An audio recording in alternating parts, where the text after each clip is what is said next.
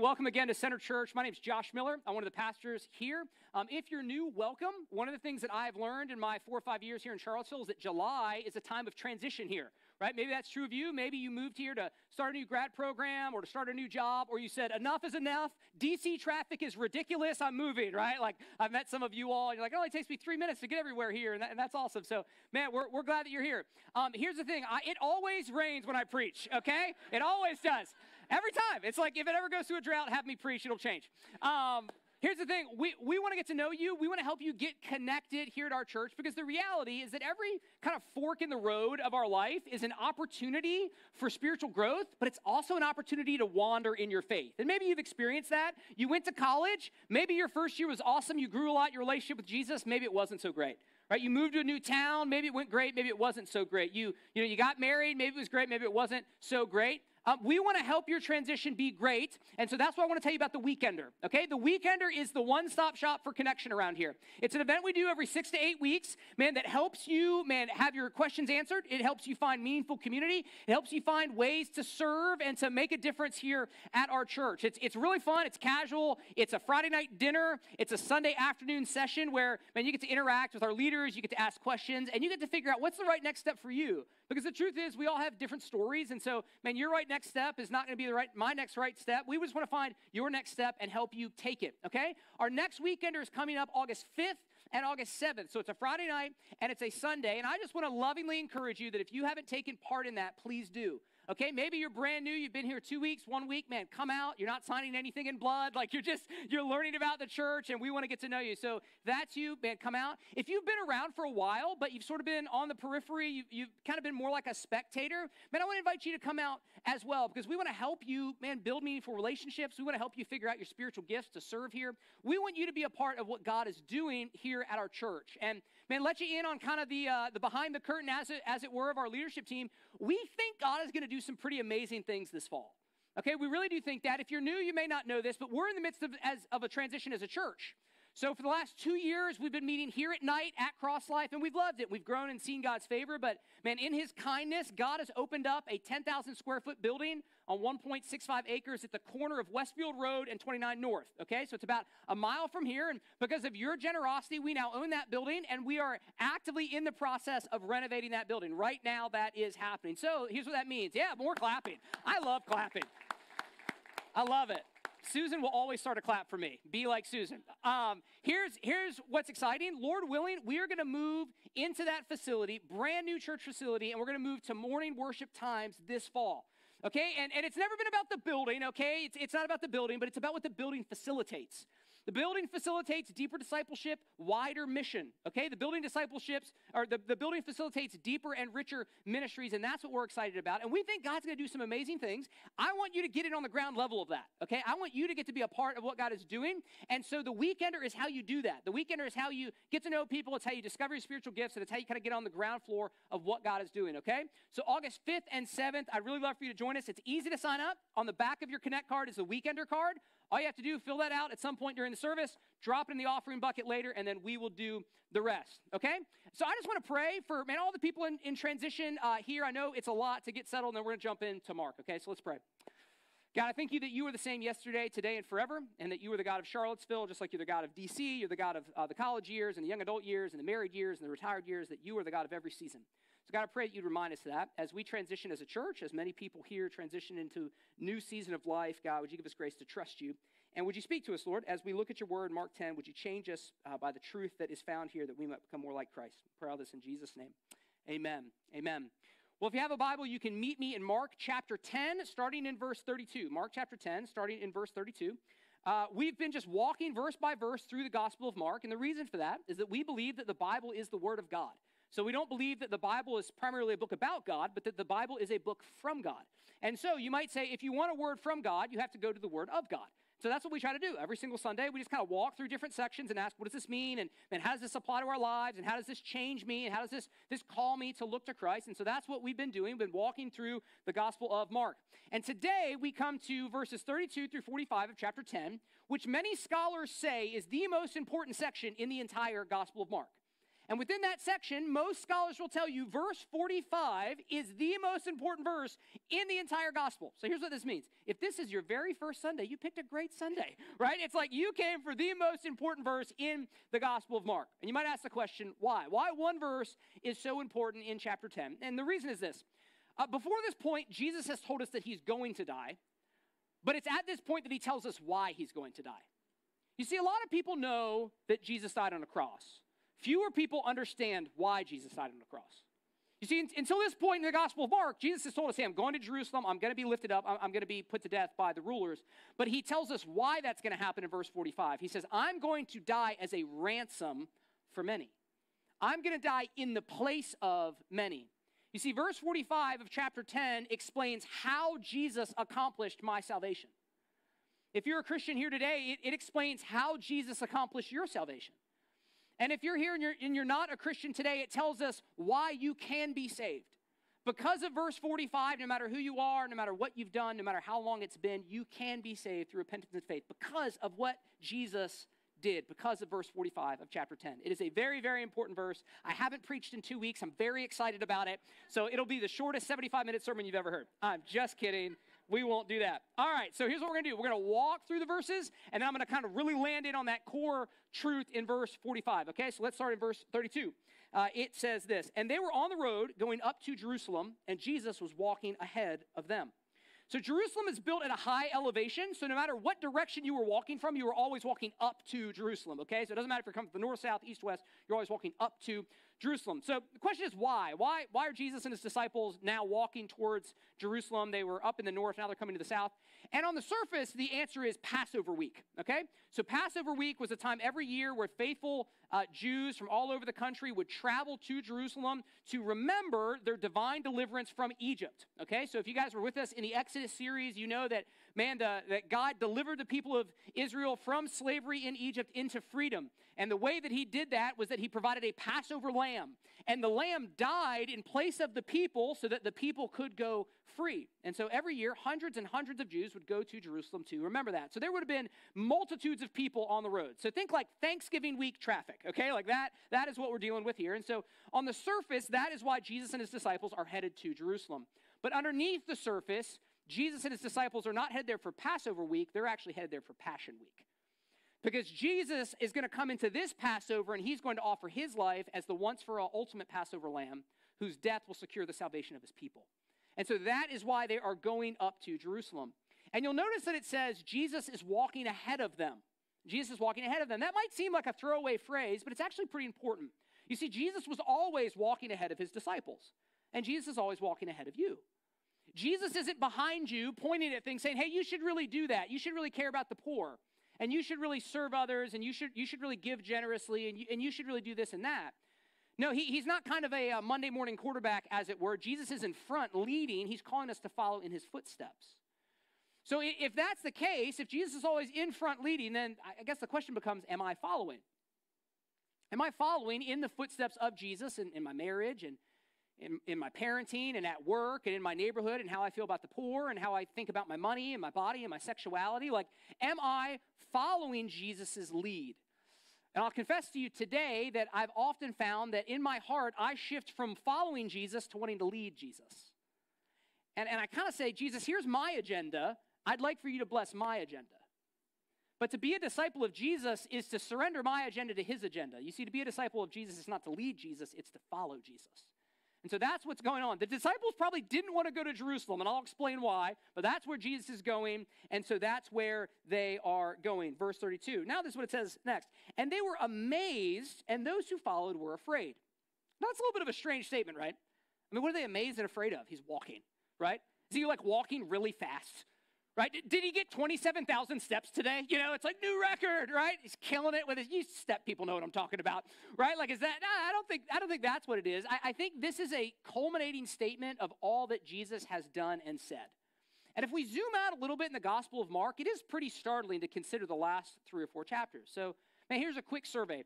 In chapter 7, Jesus is eating dinner in a town kind of outside of Jerusalem, and a woman interrupts his dinner party. She's a marginalized woman. She comes and says, Jesus, my daughter is possessed by a demon on the other side of town. No one can help her. Will you help her? Jesus has compassion on this woman, and this is remarkable. Without leaving the dinner table, he speaks a word. On the other side of town, a demon is cast out of her daughter. Okay, so that's the beginning of chapter 7. He comes back to Jerusalem, and there's this multitude of people that are listening to him teach. They don't have any food, and so Jesus miraculously multiplies bread and feeds 4,000 people. After he feeds this massive crowd, he encounters a man who's blind. He takes the man aside, he spits in his eyes, and causes the man to see. Right after that, he hikes up on a mountain with Peter, James, and John, and he is supernaturally transfigured before them. It says that his clothes shone like lightning. I'm not sure what that means, but it's really bright. And Moses and Elijah appeared and were paying homage to him. And then the voice of God the Father boomed out over the mountain and said, this is my beloved son, listen to him. And then he comes down the mountain, and there's this huge crowd of Pharisees and scribes that are arguing with him, and he just rebukes them.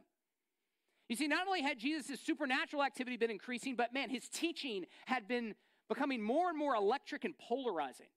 He taught with an insight and an authority that no one had ever experienced before, and he openly and regularly rebuked the religious authorities.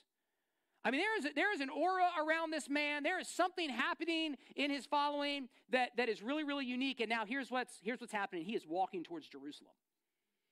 Now, we don't understand that because, we're not first century Jews, but here's the thing. Jerusalem was the seat of economic, political, religious, and social power in that day. Jesus had a lot of very strong, very angry enemies in Jerusalem. It was a veritable hornet's nest, and that's where Jesus is going. And I love what Luke says in his gospel. It says that Jesus set his face like flint to go to Jerusalem. And I read that and thought, that sounds cool. And then I thought, I don't know what that means. What in the world does that mean? So I looked it up. I'm like, what does that mean? Well, apparently flint is very, very hard. Okay, so if you take a piece of steel and you hit a thing of flint with a piece of steel, the flint will not break, it will spark.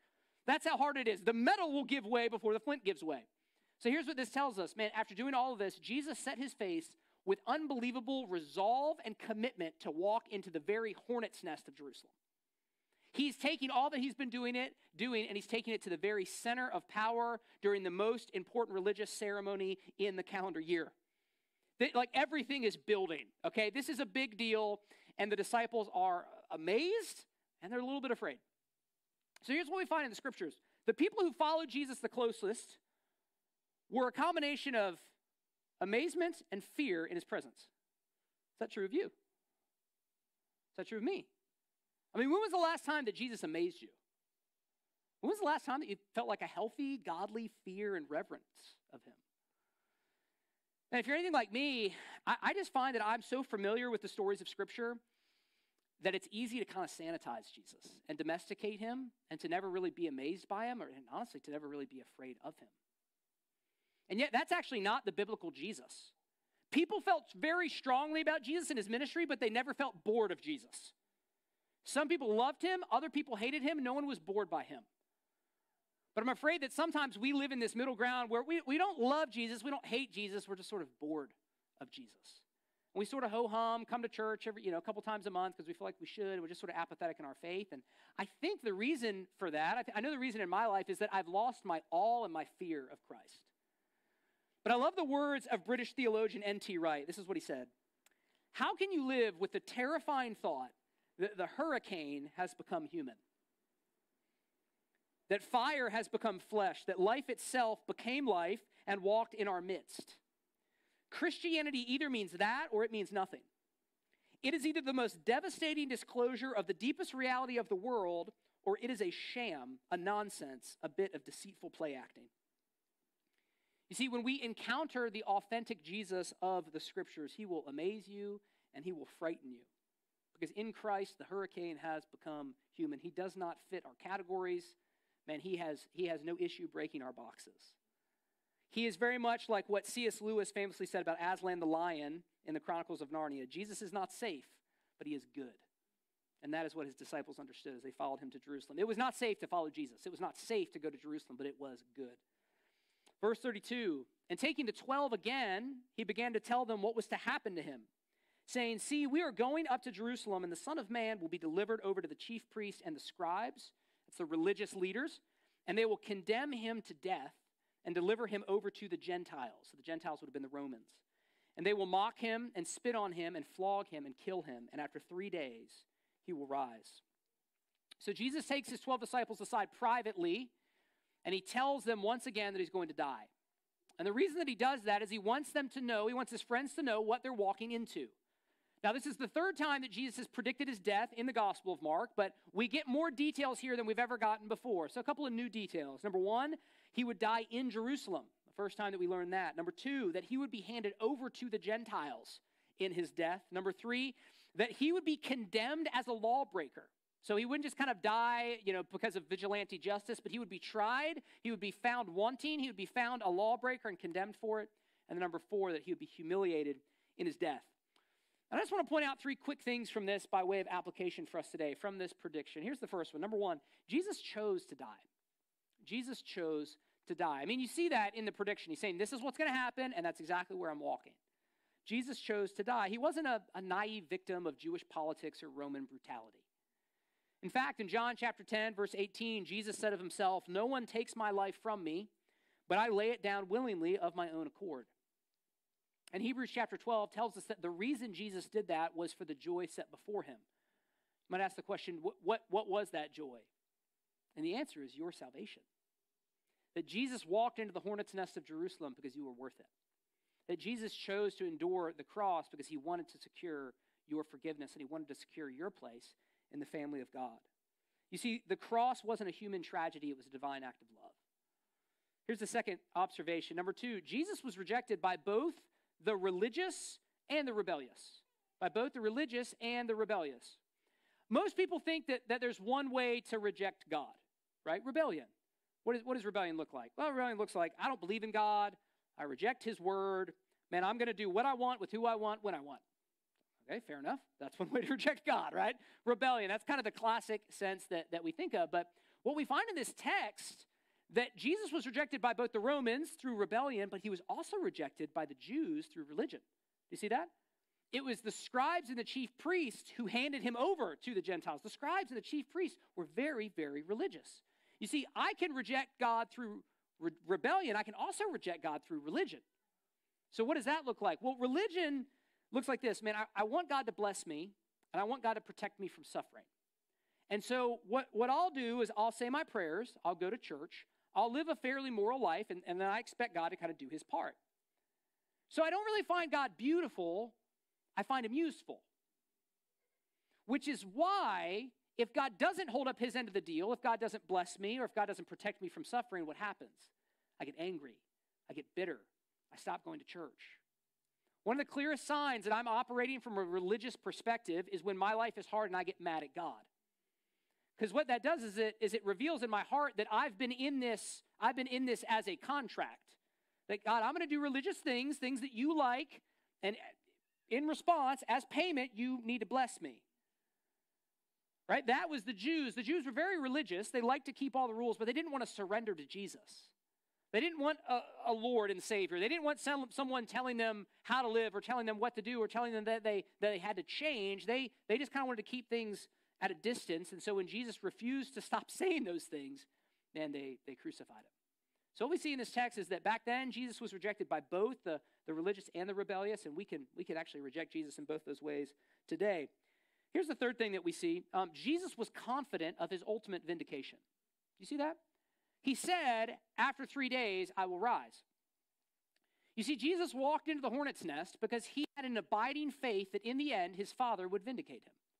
He had an abiding faith that in the end, he would be triumphant. And just by way of application, if you're going to follow Jesus, you need that same confidence.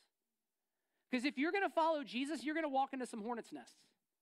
Like if you're going to follow Jesus and submit to his word at work and in your marriage and with your kids and with your money and with your sexuality and on and on and on and on, like you're going to face some challenges. You're going to face some opposition. At the very least, you're going to be misunderstood. And in those moments, what you need is faith that in the end, you will be vindicated. That in the end, resurrection life is on the other side of picking up your cross. And we need to believe that same thing, just like Jesus did. So Jesus predicts his death. He tells his disciples, this is what's going to happen. It's very solemn. It's very grave. It's very serious. And what happens next is unbelievable. I mean, it really is. Like, don't water down what happens. It's pretty ridiculous. Verse 35.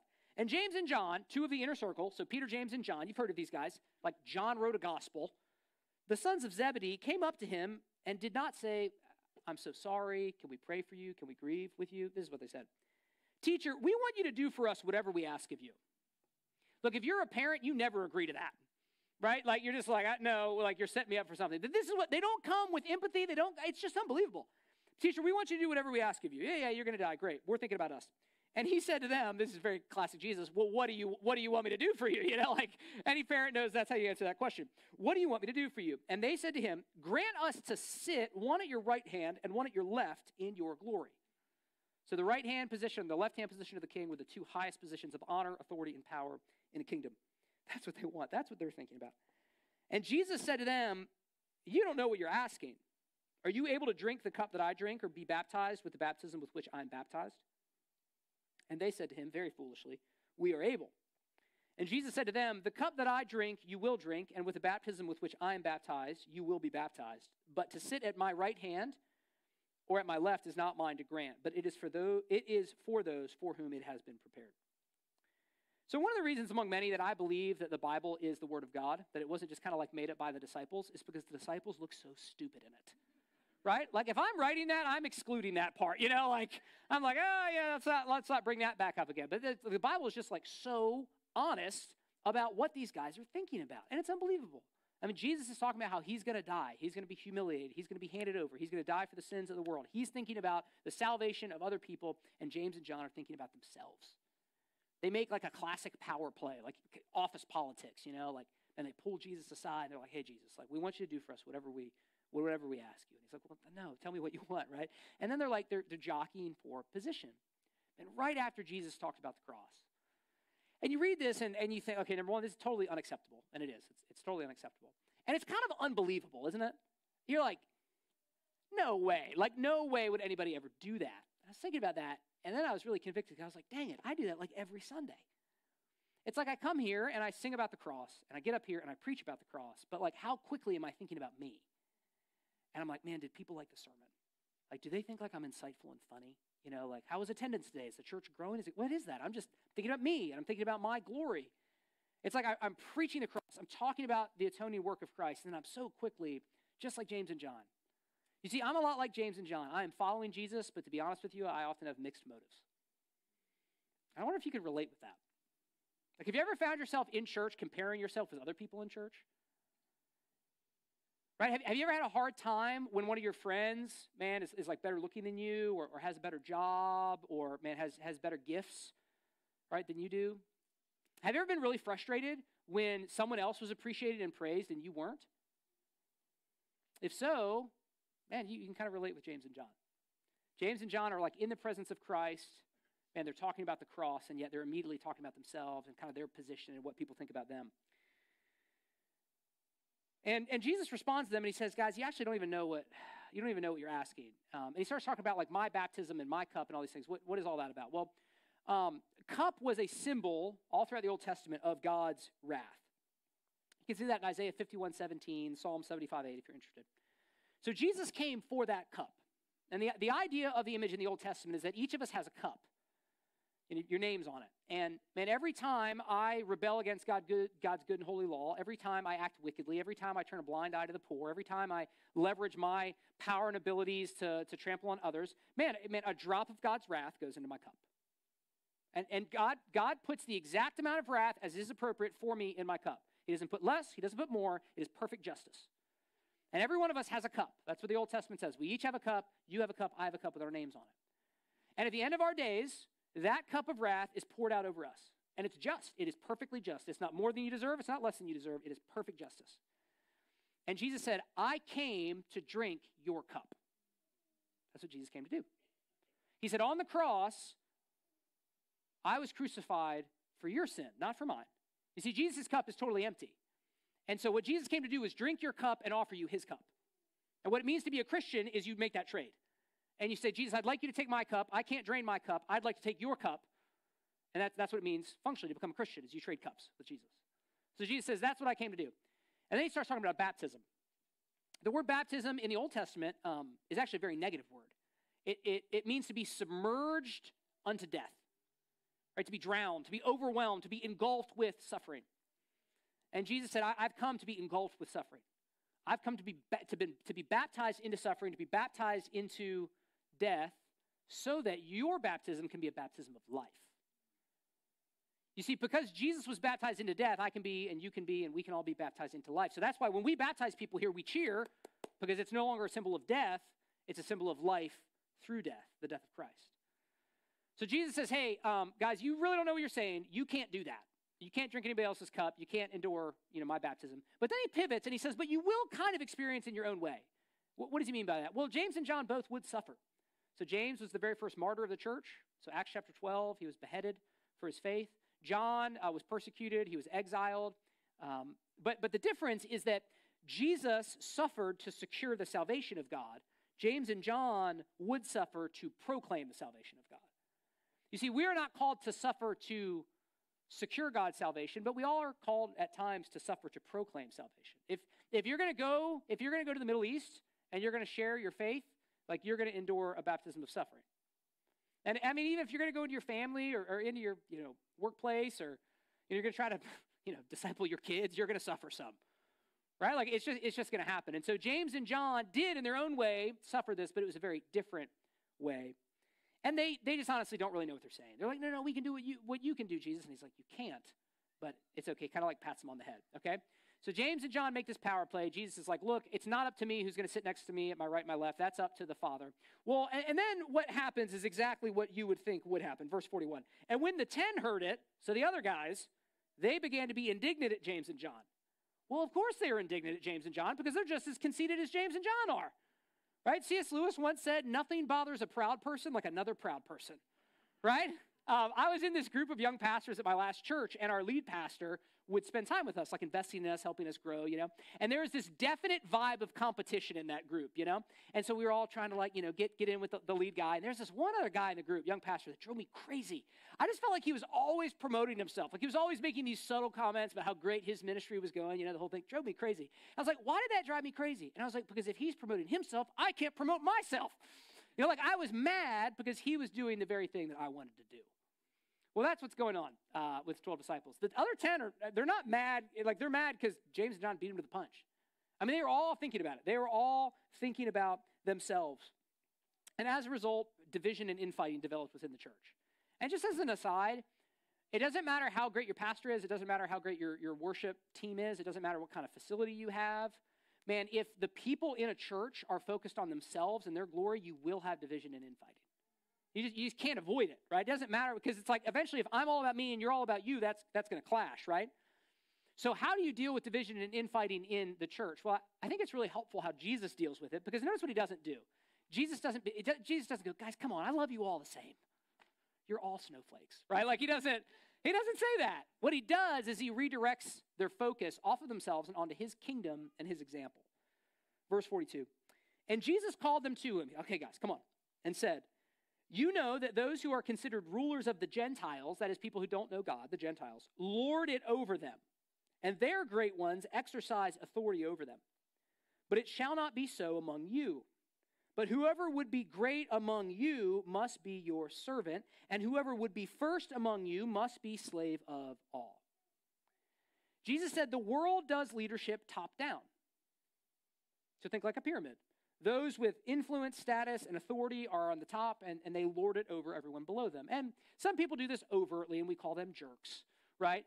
Most people do this subvertly, and we call them ourselves, right? Like we just find ways to, whether it's the brand of clothing I have on, or the car I drive, or the neighborhood I live in, or the kind of vacation I take. I mean, our world is full of status symbols, right? This is kind of how our world operates, which is why, usually the distinguished research professor isn't teaching the general ed intro course to first years, right?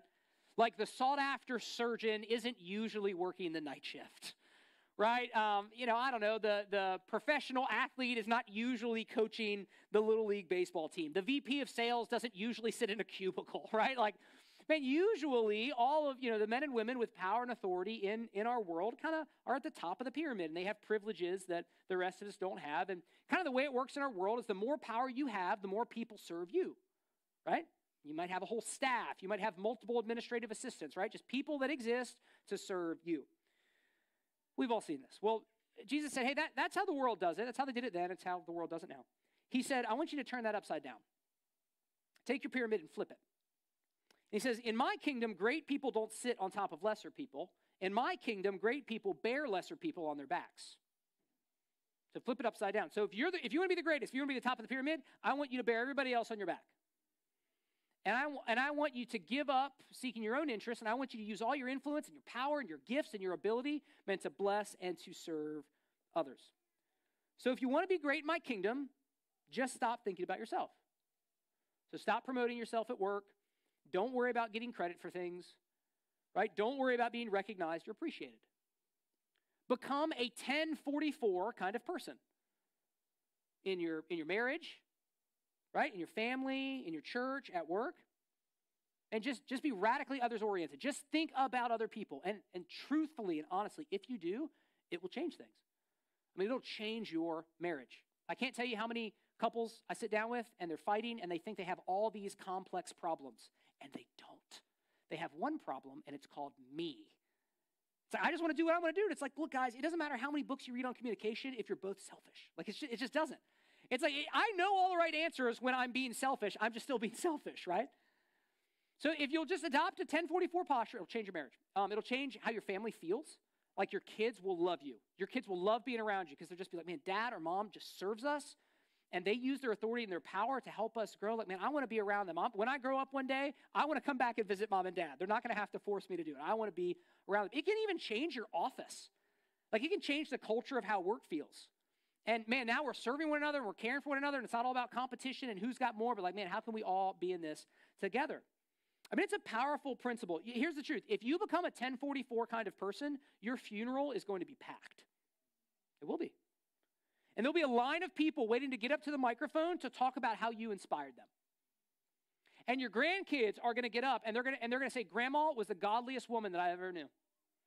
And Granddad made me want to be a better man by his example. If you become a 1044 kind of person, you will leave a legacy. You won't just live a good life, but you will leave a good legacy.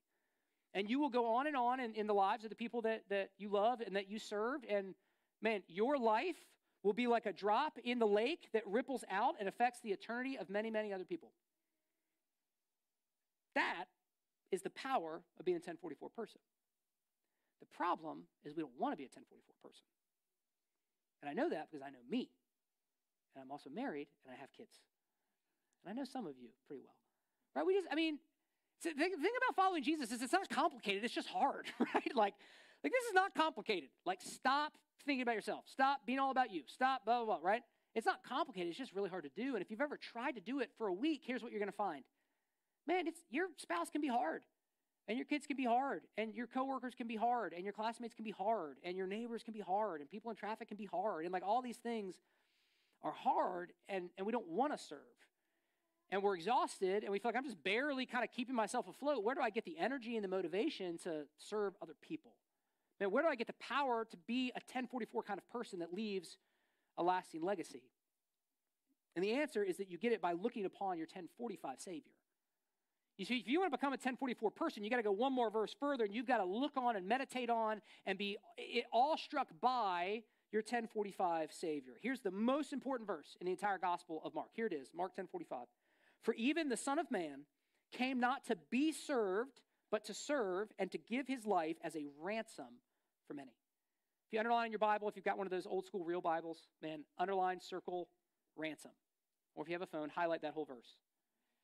Son of Man was Jesus' favorite title for himself. He uses it about himself all the time in the scriptures. And it is a reference to Daniel chapter 7. Daniel chapter 7 says that the Son of Man will be a figure who comes into history with unparalleled power and authority. Jesus says, that's who I am. If there's ever a figure in history who was entitled to service, who was entitled to other people bowing down and serving him, it is the Son of Man. And Jesus said, I am that figure. I spoke the cosmos into existence, and yet I did not come to be served, but instead I came to serve. I came to lay down my rights. I came to forfeit my personal autonomy, comfort, and convenience. I came to lay down my very life as a ransom for many. The word ransom is the key word. 3 times in the Gospel of Mark, Jesus has told us that he would die. This is the first time that he tells us why he's going to die. He's going to die as a ransom for many. What's a ransom? Well, ransom is a payment required for the release of a prisoner. A ransom is a payment required for the release of a prisoner. So here's what Jesus is saying. We're prisoners, and he came to rescue us. We're prisoners, and he came to rescue us. So during the Cold War, the USSR constructed an 866-mile wall that prevented their citizens from fleeing their kingdom into the kingdoms of the West. Right? This wall was made of long, continuous, high metal. It had barbed wires. It had watchtowers. It had minefields. It had anti-vehicle ditches. I mean, it was an incredible structure. And experts say that only 1% of people who tried to escape, who tried to cross that wall, made it. The other 99% were captured, imprisoned, tortured, and often executed. Why? Because they were trying to change their allegiance. They were trying to change their allegiance from the kingdom of the USSR to the kingdom of the West. The USSR wasn't going to have that. It was virtually impossible to escape. I mean, you couldn't get out. 99% of people ended up imprisoned, tortured, or executed. But there was one way that you could get out.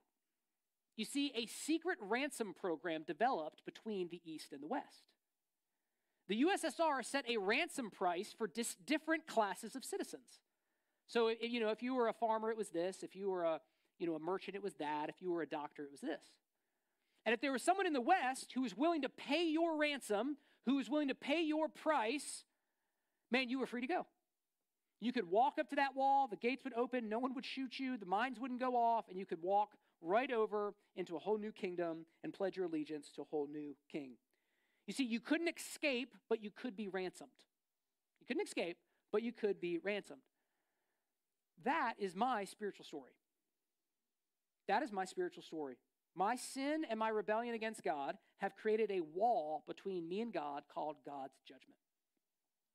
And it is higher and wider and stronger than the Soviet wall. And the prince who ruled over me was much more insidious and malicious than the USSR. It's the prince of the power of the air. Satan, the deceiver, the accuser of the brethren. And guys, no matter how hard I tried, I could not climb that wall. I couldn't cleanse myself of my guilt. I couldn't purify my heart of my sin. And I grew up in church. I had a lot of church in me. I had a religion in me. But guys, here's where I had to come in my life. I had to realize that I was much worse off than I wanted to admit. You see, I wanted to believe that I was a good person who needed a little coaching. I didn't realize I was behind the wall and there was no escape. And it was the moment that I realized that my life changed and that I was saved. Can I ask you real candidly, have you realized that you are not a good person in need of coaching, but that you are a sinner in need of a Savior? And if you realize that you are on the other side of the wall of God's judgment and there is nothing that you can do to save yourself, that you're not a person who occasionally has moral lapses, but self-interest and self-concern run to your very core. I know we don't like to think of ourselves as sinners. I don't. You probably don't. This might be the thing you don't like about these kinds of churches. You know, the ones that get up here and preach the Bible. You're like, oh, here we go again. Right? I get it. I don't like it either. But let me try to suggest this to you. Number one, it's very clear in the Bible. So if we're going to submit to God's word, it's just like in there. Okay? So that's a whole separate issue. But I just feel like the evidence is overwhelming, isn't it? So imagine with me for a moment that you were born with an invisible iPhone around your neck. And you're like, well, there's my problem. It should be a Samsung, right? It's like, it's an iPhone. I'm sorry. Okay, so it's an iPhone around your neck. And every time that you made a moral judgment about someone else, the iPhone would just turn on and record it, whether you said it out loud or you just thought it in your mind. My boss shouldn't speak like that to me. My friend ought to lose weight. My kids ought to be more obedient. My neighbor should be more considerate. My husband should be more patient. My coworker should work harder, et cetera, et cetera. Well, by the end of your life, I mean, the phone would have recorded thousands and thousands of these judgments, right? Thousands and thousands of things that you feel like your student should have done or your other teacher should have done or the administrator should have done. I mean, just on and on and on and on. We could probably just do the same thing by taking your Facebook feed, okay? It's just like all the things that you feel like other people should do and I feel like other people should do. Now, Imagine you come to that great moment that we're all going to come to when you stand before God in judgment. And God takes off the iPhone and he just hits play on what you said other people should do. I mean, thousands and thousands of moral judgments that you've passed against other people. And then, take a while to play it all. And then at the end, what if God just looked at you and said, how well do you live up to your own standard of righteousness? How well, not my standard, not the Bible. We'll get there in a second. But how well do you just live up to your own standards? And if you're anything like me, the answer is not well. Friends, if we don't measure up to our own standard, how much less do we measure up to the perfect holy standard of God? If we are good people who occasionally make mistakes, then why do we keep making them? If I'm a good person at my core, why am I addicted to comfort and to convenience and to entertainment? Why don't I care more about the poor?